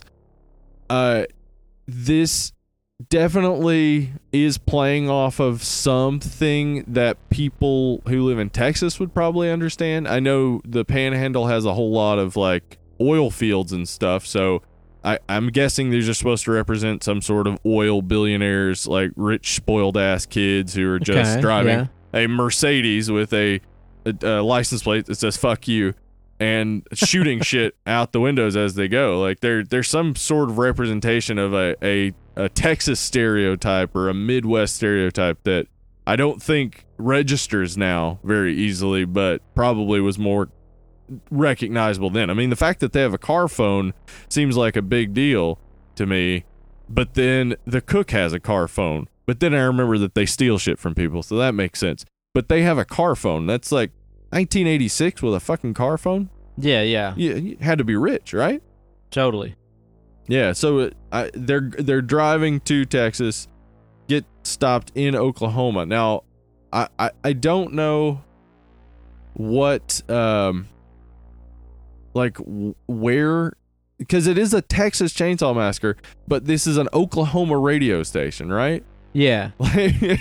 So I think, because I know that Tobe Hooper is a University of Texas alumni, I think he's playing somewhat on this Texas-Oklahoma rivalry, which is interesting. I like a fun little thing to throw into a horror movie, but like I don't know what it's getting at. What's the point of it?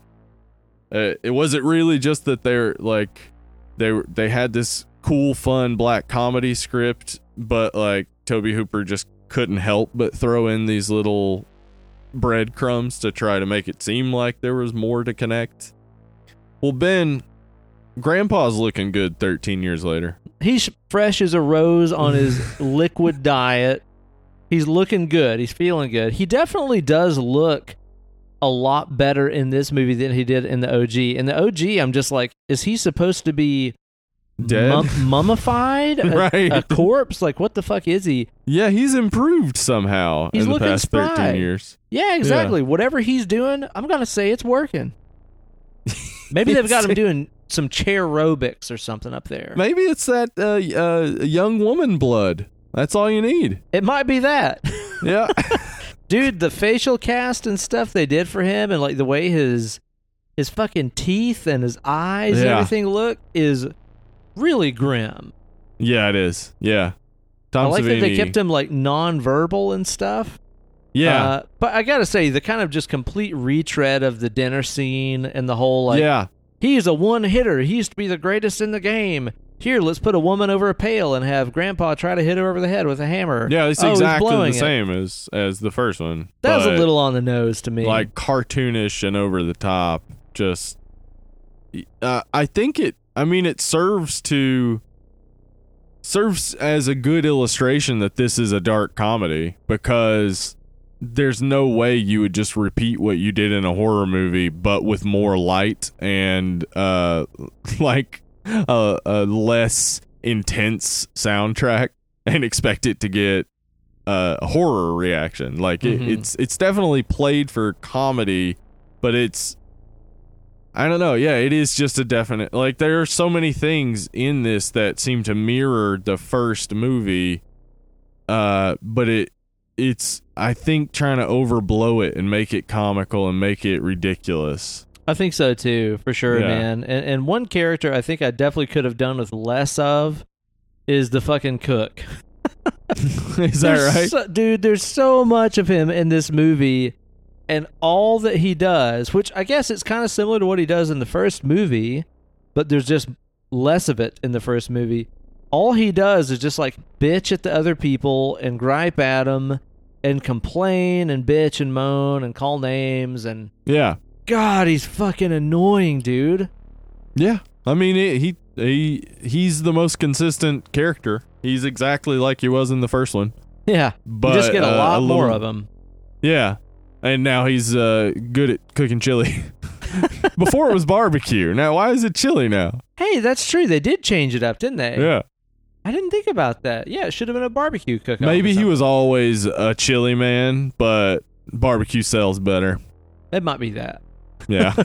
I mean, don't get me wrong. Like, he's great and very effective in that he does totally get under your skin and stuff. But god Yeah. damn, man, he's he like gets fucking, under your skin. Yeah. Yeah, he's like Franklin in the original or something. You know.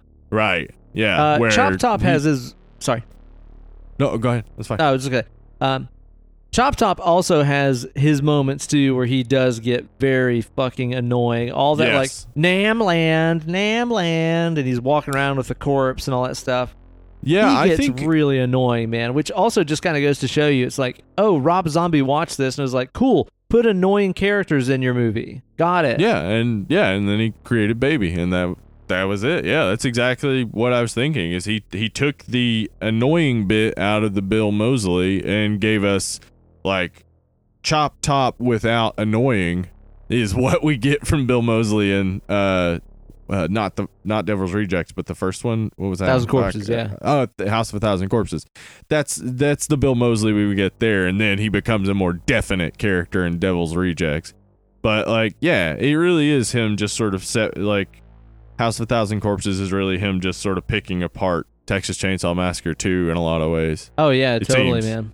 But you know, Yeah. I will say too, like I love a lot of the characterization and stuff that Moseley put into that role, and just all the weird shit where it's like, whenever you meet him, he's wearing that like hippie outfit and the Sonny Bono wig, and he's Yeah. like lighting that coat hanger and scratching his head with it, and sometimes like biting Eating. little bits off of whatever he Mhm. scratches off his head. It's just like, Yeah. what the fuck is going Yeah. on here? And also, he looks like a damn zombie or something. Like he looks like a fucking corpse. He does. Yeah. Yeah. And again, that would have all made more sense if it were the original Hitchhiker. Like it would, like the design and stuff would have all made more sense because you'd be like, oh yeah, that guy's supposed to be dead. Like, Right. Yeah, totally. Yeah. And Yeah. then you can also just kind of explain away. It's like, oh, he wasn't. Yeah, he went to Vietnam and shit like that. Like, there's a lot of like Yeah. Vietnam kind of references and stuff Yeah. here. I guess that Chop Top is supposed to be kind of a Yeah. returning soldier from Vietnam who's been in the shit. Right. So he was gone during the events of the original. Right. That's the explanation. And yeah, but really, he's just taking over the role. I do like though that they did even keep the corpse of the hitchhiker in here. Yeah, And, like, and he the corpse dances of- around with him and stuff. Yeah, and the corpse of Franklin in the wheelchair and stuff like that. Yeah. It's like the returning characters are mostly corpses. Well, yeah, and that's a good joke. Like, I really think that's funny. Like, the idea of the sequel is so ridiculous because who would even be coming back? It would just be Leatherface and the cook would be the only ones alive. So, like, yeah, to have it be surrounded by corpses is perfect. Yeah, I think so. And I even love that first appearance that we get of, again, the hitchhiker and Leatherface when they're like doing that crazy highway chase scene with the two annoying frat Uh-huh. kids and stuff. Yeah, And like you don't even get Leatherface at first. It's just like this weird zombie corpse holding a Yeah. chainsaw on top of this car, and you realize it's like, oh, Leatherface is like wearing this person. yeah, it's like a reanimation of a dead old idea. It's a joke about the movie itself. It's a meta joke. Like, I guess so. Yeah, when you look at Yeah. it that way, it is. yeah, it would be easy for me to see someone watching this and be like, I don't see how this is a comedy Mm-hmm. because it's so dark. Like, it's a Very very, twisted. very, very dark comedy. It's very brutal and gory, but over the top in a way that you never really buy into it if you're a horror fan. But I imagine there could be some non-horror fans who would watch this and be like, I do not see what you would laugh about Mm-hmm. in watching Yeah. this movie. What is wrong with you? And dude, all those characters like Grandpa and Chop Top and the corpse and all that stuff are brought to life by, once again, the Wizard of Gore, Yeah. Tom motherfucking Savini. Hell yeah. And his effects in this, obviously, of course, are fantastic. Yeah, and apparently there was supposed to be a scene where the family, the Sawyer family, goes out and massacres like a bunch of people, and Tom Savini had these super elaborate effects, and they ended up getting cut Aw. for time. Because I mean, it like when you read about it, it's like, oh yeah, when would they even do that? When would they throw that in? It makes sense that they cut it, but it's also it sucks to hear that his best effects or his most elaborate effects were cut completely from the movie. Mhm. But you can see that there is a version of it. I didn't get a chance to watch it because it's hard enough to find Texas Chainsaw Massacre Part 2 anywhere right now. Yeah, apparently. I had to sign Yeah. up for a week trial of Stars. Like, you Right. can't even... I think you can rent it on iTunes, but I don't have an Apple Yeah. TV or whatever, so you Right. can't even, like, rent it or buy it on Amazon. So I had to do, like, a Stars, free trial or whatever. Yeah, so I didn't get a chance to watch that, but it has been restored as well as having a cameo from Joe Bob Briggs. Oh, no shit. Yeah, that got cut. But Joe Bob Briggs was in this movie originally. Wow. So, yeah, it's interesting, though, that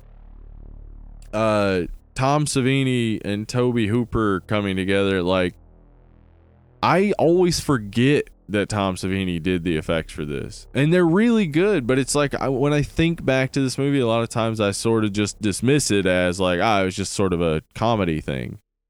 But, like, the effects are so good. Yeah, like, dude, especially the ones that stand out to me are after... Who's the radio boss guy? LG, I think. Is his name. Yeah. Uh-huh. Whenever he gets like skinned alive and then comes back. It looks so good.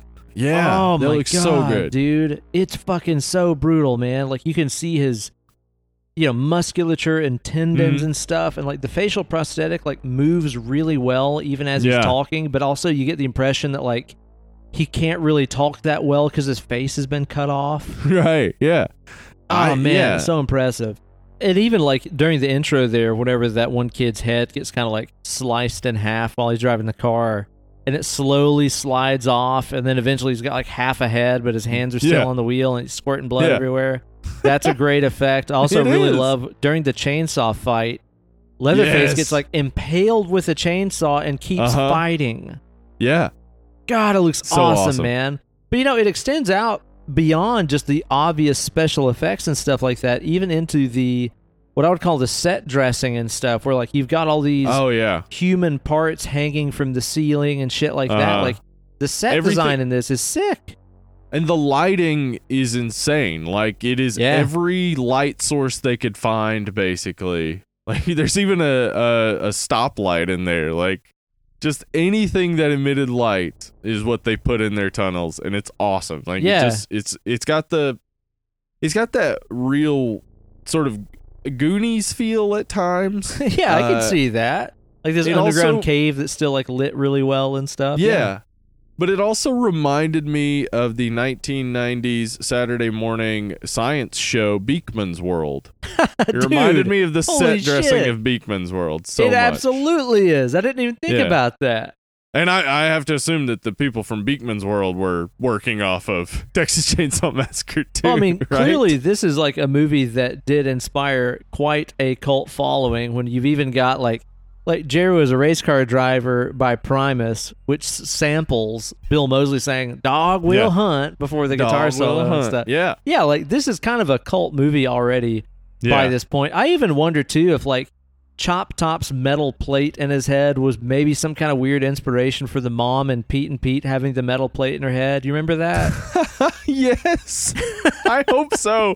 I hope that's true, because I mean, Pete was real fucked up weird. Fucking weird, I would believe man. it, yeah. God, I love that show so much, man. Yeah, it's awesome. I might just go back on like YouTube or something and see if I can find some old episodes of that, because I think about that show like all the time. It's so funny to me, man. But yeah, the sets and everything are great, but at times they're really confusing too, because they are. Most of this movie, like probably half the movie, takes place in these underground catacombs. It's not in a Texas farmhouse in the middle of a field in the middle of nowhere. Okay, where the fuck are they? Because it shows whenever they're driving in, you have this big sign that says like Texas Battle Land, which I assume is maybe some kind of amusement park attraction. Like I don't know what the fuck it is. Not sure. Yeah, it's very strange, and like it seems to have a ton of different things that would go in an amusement park or a fairground or something. But why are there all the tunnels? I don't know. Like, did they dig these tunnels? Have they looted a fairground? Like, what is going on? Where is this? I really wondered if this is just something where, like, my attention span shifted for a second, and I missed it where they said, oh, they're at the old Texas Alamo Battle Museum that goes underground. Like, I didn't know if I missed something here. Because, like, I know at the beginning, driving in, the one dude is shooting signs, and there are signs for several different attractions. Okay. But I don't know. That must be what that was supposed to be indicating. So yeah, there was something about Alamo Battleground or whatever, but there's no way. Again, they're in North Texas. They're on the border of Oklahoma. There's no way the Alamo is not there. No, not even close. But the thing is the movie is so batshit crazy that you just kind of go with it, and you're like, yeah, they're underground now. There's Christmas lights in these tunnels and corpses hanging up. You buy it. Yeah. Because nothing else makes sense, so go for it. I never really questioned it because I've seen this since I was a kid, and now that you're making me question it, it's like, yeah, what the fuck? Where are they? What is going on? Like, what if they? Obviously, they've left their old house probably. Because one of those truckers got away and reported what was going on. Oh, and Sally got away. Though I think she's supposed to be catatonic whenever they do talk to her, and she doesn't. Yeah. I think that's the lore that we get later. Well, I think they said somewhere in there that the old farmhouse, the old family house burnt down or something like that, too. Right. It's like a really just off the cuff, not important line. Yeah. So they're hiding out, I would assume, right? But they would not have the time to dig all those tunnels. But they do look to be rickety-ass tunnels. Yeah. So maybe that's the implication. The past 13 years, they've been building these underground tunnels and stealing shit from those different attractions that we saw the signs for and using that to decorate their weird tunnel house. And eating people. Oh, and also eating people. And building a shrine to Grandma at the top where she gets, I guess it's like a ceremonial chainsaw. I mean, they come from a long line of chainsaw people, I guess. Yeah. Although, Leatherface is the only one that ever wields a chainsaw. Like, the way that the cook and stuff they talks say the about saw it, you is think family, but... Yeah. But he's kind of the only one that does it. So... What? Yeah. I don't get it. But, the thing is, too, though, is that is kind of interesting when you think about in the first one, we talked a little bit about how Leatherface takes on the matriarchal role and puts on the woman face and the apron and the wig and stuff like that. And even makes feminine noises when he's wearing that wig and face. Yeah. Right. Yeah. So maybe it is the role in this family that the matriarch is the one that wields the ultimate power, the chainsaw. Holy shit. Yeah, that is it. And so nobody else is their has one. chosen matriarch because they don't have a woman to be that matriarch. Yeah. And when they do bring in women, they just feed her blood to Grandpa. I guess so. Huh. Yeah, so Wow. I guess really Leatherface is the matriarch here. Yeah, I guess so. I think that makes the most sense. I guess so. Wow. Huh. What do you know? What do you know? Now it makes me want to rewatch Leatherface because I know Leatherface spreads more with the family. Leatherface is again a dark movie, not a comedy like this, though it has comedic moments for sure. But it also has more family members and stuff, and they're out in a cabin in the woods. Okay, yeah. I'll have to rewatch that to see where they take it, because it's really only those three movies, and then part 4, New Beginning. Those are their own canon, and then all the other Texas Chainsaw Massacre movies that have come out are their own separate canon. Okay, because I was wondering those go about that. deep into the family lore and stuff, and it's really not that cool or interesting. Well, that's the thing is in this one, when Leatherface gets impaled with a chainsaw, which I totally didn't remember. Kate and I were both doesn't he come back in other movies? Yeah, I mean, he's back in part 3 for sure, and part 4. So I guess they're just not really acknowledging that then, huh? Yeah, and part 4 goes more into the cross-dressing and stuff too. But it's also, it's a weird fucking movie. It's got Renee Zellweger and Matthew McConaughey and Judd, it's that Judd one, Nelson. yeah.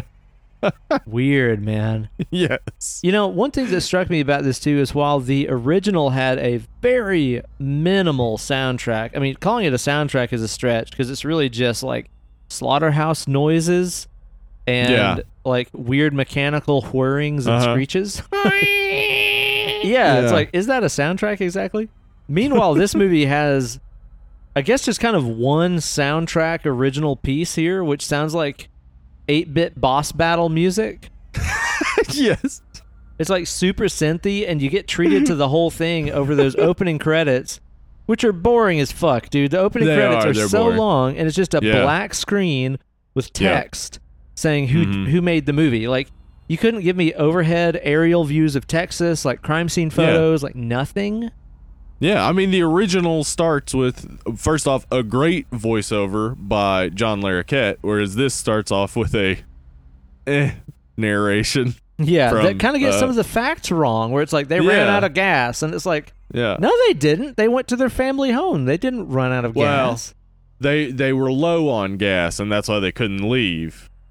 So that is kind of true. But okay, so according to the crime scene, it could have looked like they ran out of gas. They ran out of gas, yeah. Okay, fair enough.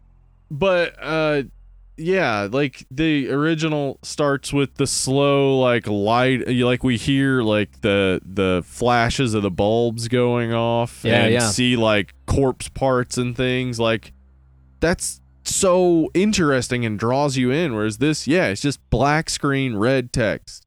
Here you go. Synth music. Movie is a happening. Yeah, and the rest of the soundtrack is all like actual music. Yeah, Timbuk 3 got 2 songs on here. Neither one of them is their hit. What is that? Fuck. Which Future band? So Bright I Gotta Wear Shades. Which That's band Timbuk is it? 3. I don't know Timbuk them, 3. dude. Yeah, well, they did My Future So Bright I Gotta Wear Shades. So okay, right on, man. Huh. Yeah, the soundtrack in this is just kind of goofy and kind of whatever. I mean, it's, obviously it's like they couldn't really use super hot licensed music because of budget. No. But yeah, the original score, not really killer in my opinion. No, it's nothing amazing. But if you had something like the original, it would really undercut a lot of the comedy. Because the original, like, it just keeps you on edge all the time with those like noises and things. Like, totally. Yeah.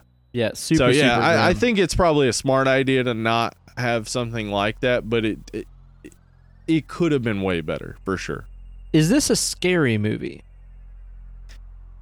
Depends. I mean, I think it plays on a lot of fears that women have to deal with, for sure. Okay, yeah. Like sexual assault, big, strong men being bigger and stronger, like not being able to escape.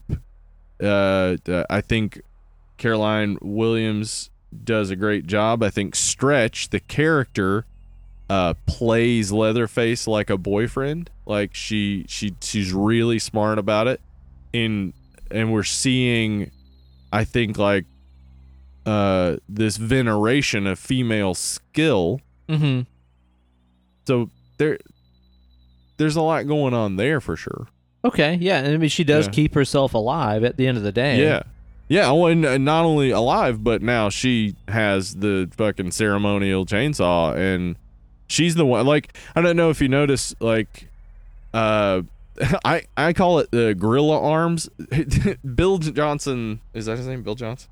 Yeah, Bill Johnson in this, like, for some reason keeps raising the chainsaw above his head and doing like these monkey arm. Yeah, totally. Yeah, he does. And then she does it at the end. Like, she is now like the dominant one. She is fucking not only survived but won, dominated. Yeah, I guess so. And she kind of also sort of imitates the Leatherface chainsaw dance at the end of the original too. Yeah. So like, I think there's a lot there about like she's winning. Like, she's using her skill and ability to manipulate them and to use his obvious sexual interest in her against him. Yeah, to her advantage.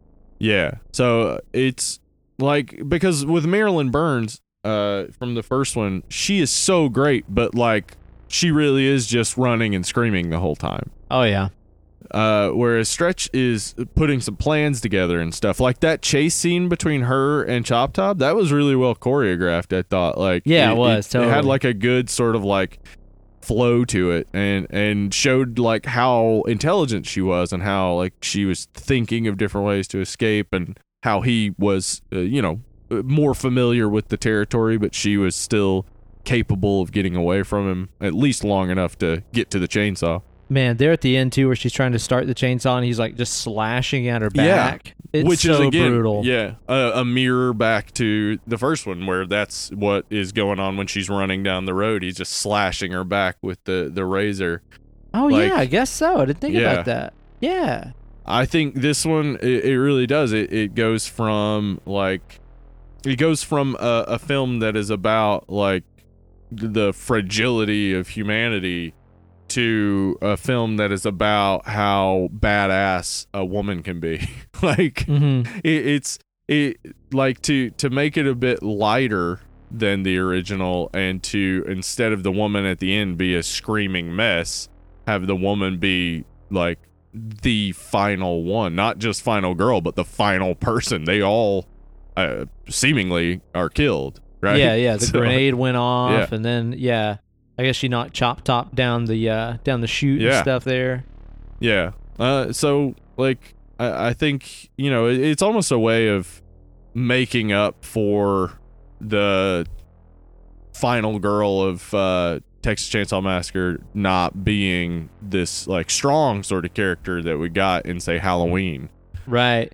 Yeah. I mean, even though she's not excessively strong in Halloween, she is still like strong and smart. Like she makes good decisions. Yeah. Right. Yeah. That's something I was going to ask you about too, is like, do you like the end of the movie? Because like there's this huge dramatic buildup. There's this cat and mouse sort of chase.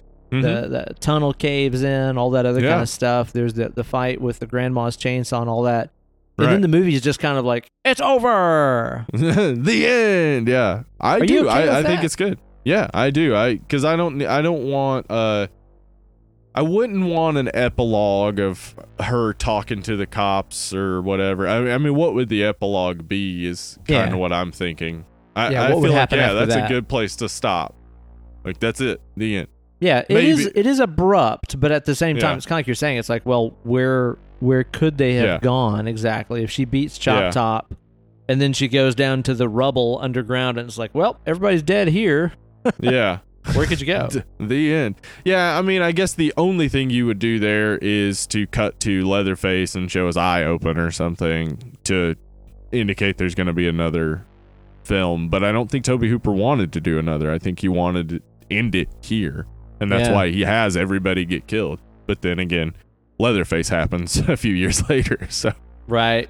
I do say that I think that it could have used a little editing. I think that, I mean, it's like an hour 41, I think. Yeah, it does seem like even though they cut out those two slaughter scenes, it seems like they're just some small snips here and there that could have at least got it down to 135 or so. I think so too. It's like there's just a lot of scenes of just like, just some minor dialogue, or even like the cook like talking to himself and stuff like that. And I'm like, that's fine, but I pretty well know how this character works by now. I don't necessarily need to spend more time with them hearing their inner monologue to themselves to understand this character. And I definitely don't need more of like Chop Top running around being an asshole and making the movie longer. Right. I think, though, that probably has to do with what we were saying, that the assumption would probably be from the production side, a lot of people that see this aren't going to know the first movie. Yeah. So maybe you do have to retread some territory because of the audience you're anticipating. I mean, now you wouldn't have to do that, but then probably more likely. I mean, you look back at TV shows in the 80s and early 90s, like the pre-streaming period, even pre-period where you would get movies on VHS or get shows on VHS, they would do so much reminding you of what happened in previous episodes if it was a serial show. Right. Because the assumption is you watched it a week ago and you couldn't possibly have seen a rerun of it. So they have to remind you. I think that is what's going on here with that. And like, if you were to cut that, it wouldn't hurt the movie at all. Yeah, that's true. Audiences now can just watch them back to back or whenever they want. Yeah. I feel like it could have been trimmed down a little bit. Like, again, it's like it's a reasonably suspenseful movie. Like, there's not necessarily a ton of what I would call scary stuff in it. There's a few good jumps in there. Like, I love whenever they're in the radio station and Leatherface like pops out from the records room and stuff like that. Like, you thought she was alone in the radio station with Chop Top, and then like they're in the records archives where Leatherface like busts out. Like, that's a really good scare and stuff. Yeah, it is. And when he comes through the wall like Kool-Aid Man. Yeah. Oh yeah. That was really good. Like, because that's I think I've talked about this before. It's just that like the concept in horror movies that walls stop people. Like, walls aren't that much. Like, when you build a wall, you realize how much empty space is in a wall. So it was cool to see, like, oh yeah, they have exploited that before. And I think when we did Mandy, during the chainsaw fight, I was like, I don't know if I've ever seen a chainsaw fight. I have seen a chainsaw fight. It was in this. With a buck wild Dennis Hopper. Yeah, so like, this movie has some cool, like, interesting elements to it that, like, really do play with some fun parts of horror that maybe hadn't been played with a lot.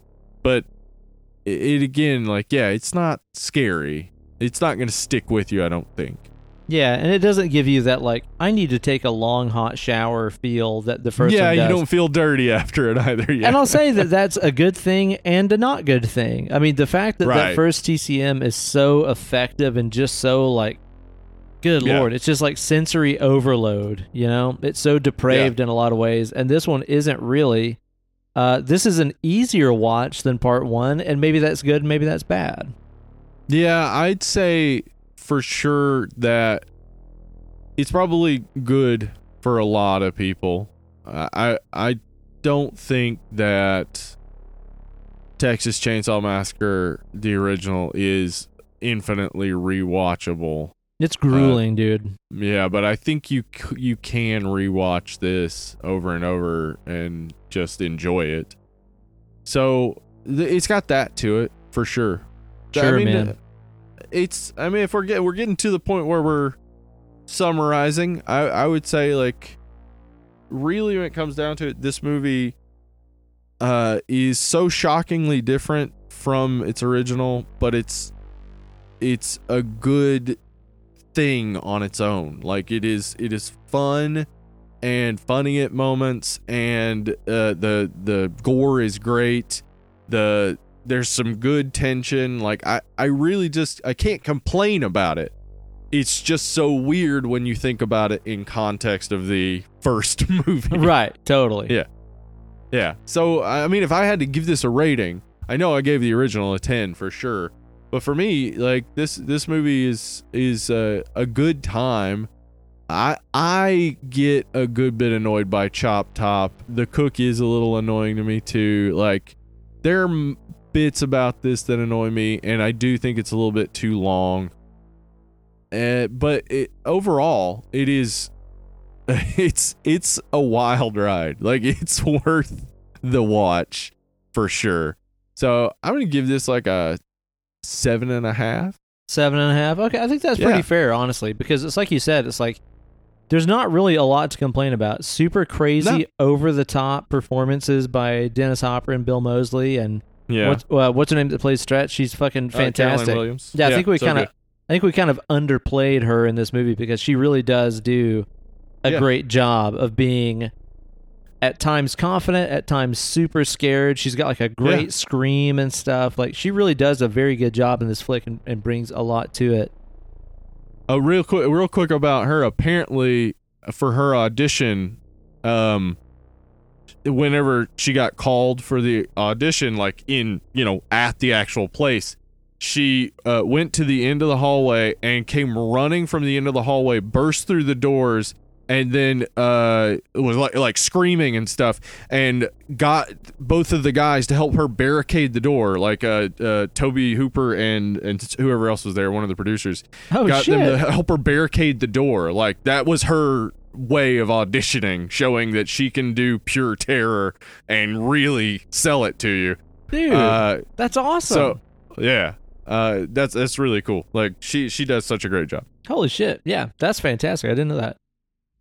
But, at the same time, it's like, it's one of those movies where, like you said, you've got characters like the cook and Chop Top that are so memorable but yet overbearing and obnoxious at times Mm-hmm. that it's kind of hard to find, like, what's the right time to watch this movie? Like, what is my mood whenever I'm like, I'm in the mood to watch TCM2?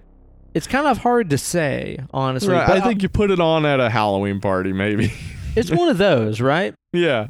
Or, as I experienced last night whenever we watched this again, you watch it with somebody who has only ever seen the first one and has never seen this one. Like, it's really fun to watch this movie with somebody Yeah. for the first time for them. For them to be like, what the fuck? Yeah, what the fuck is going on? Like, the whole movie, like, I was watching it with Kate, and, it's like every, 10 minutes, she'd be like, what the fuck is this? Like, what's going on? It's really fun to watch this as somebody and experience someone seeing this movie for the first time. So, like, that's a great time to watch this flick. But it's not one that I'm going to, like, go back and rewatch at any old time, It's not as, like, draining as the first one. I mean, the first one is just, like, god damn, just so fucking nuts and so deranged that, you really got to kind of prep yourself whenever you're going to watch that movie. This movie is just so fucking weird, man. It's crazy, but in a completely different way. Yeah. But still really cool and really memorable. And again, great special effects, great sets and stuff like that too. I think that I would probably give this one about a 6.5. I'm going to go a little bit lower. 6.5. Yeah, maybe 6.5, something like that. I know this is one of those ones that has a huge cult following.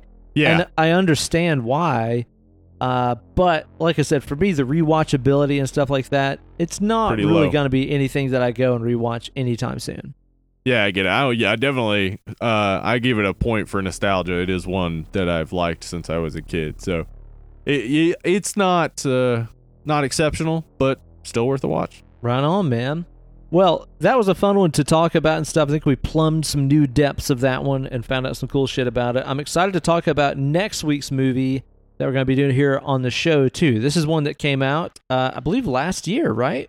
Yep. Mm-hmm. So it should be able to be found pretty easily on your streaming sites. Yeah, it's on HBO. HBO? Mm-hmm. Okay, great. Or you could probably rent it on Amazon or whatever. Yeah. We're going to be talking about Ma! Oh, hey, Ma! I'm excited to watch this. It's about an Italian lady and her sons. Oh, Ma! yeah. No, it's actually Octavia Spencer, and I watched it a few months ago, and I was like, oh, this is actually really cool. Like, because I thought the previews had given it all away. Me but too. That's why I didn't see it in the Yeah. theaters. I was like, man, the preview just kind of showed me the whole fucking movie. So I think it's worth a watch. I won't say much more because we're gonna do an entire podcast about it. So. All right, then. I'll look forward to it, man. Yeah, it should be fun. We'll tune in to that one and give it a good, strong, deep dive review next week on Dead and Lovely. In the meantime, you guys can follow us on the social media. At Dead Lovely Pod on Twitter and Instagram. We got Facebook.com/Dead and Lovely. Head on over there. We've also got Patreon.com/Dead and Lovely. This movie we did today was a Patreon pick. Yeah, damn right. We just randomly drew it from submissions from our $5 Patreon patrons. So if you want to decide which movies we cover, head on over there, become a $5 patron, throw something in this bowl I've been drawing from, and maybe we'll cover your movie next month. Boom, shakalaka. That's damn right there. Yeah, you guys be sure to rate and review on iTunes. Tune into the show next week. Yada, yada, yada. Hope you guys have been having a good time, staying super healthy, staying horrified by some super fun, scary movies, and washing your hands and wiping your ass, y'all. Gotta make sure. Cover them bases. Well, we'll catch you guys next time. Thanks so much for tuning in. We have been Uncle Ben. Hollywood Steve. You guys have been Dead and Lovely. We'll catch y'all next time. Bye.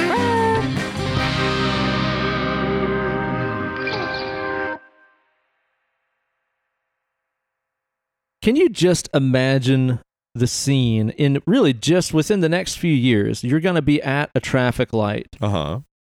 and like a couple of good old boys, just some good old redneck boys, are going to pull up next to you in their big, crazy Tesla truck. Yeah. And they're going to be probably like blaring, I don't know, let's just say Old Town Road or something like that. Yeah. What a bold new world that'll be, right? Yeah, that'll really. I mean, honestly, that was the future I think Dr. King saw in his dream. It was rednecks revving up that Tesla engine and listening to Old Town Road. Guys in a electric truck supporting gay black men. They'd have to add like a sound to it to make it sound loud to sell it to rednecks. Like add in like a sound effect in the Right. muffler or something. Yeah, so I hope it's actually a sound effect of a guy going.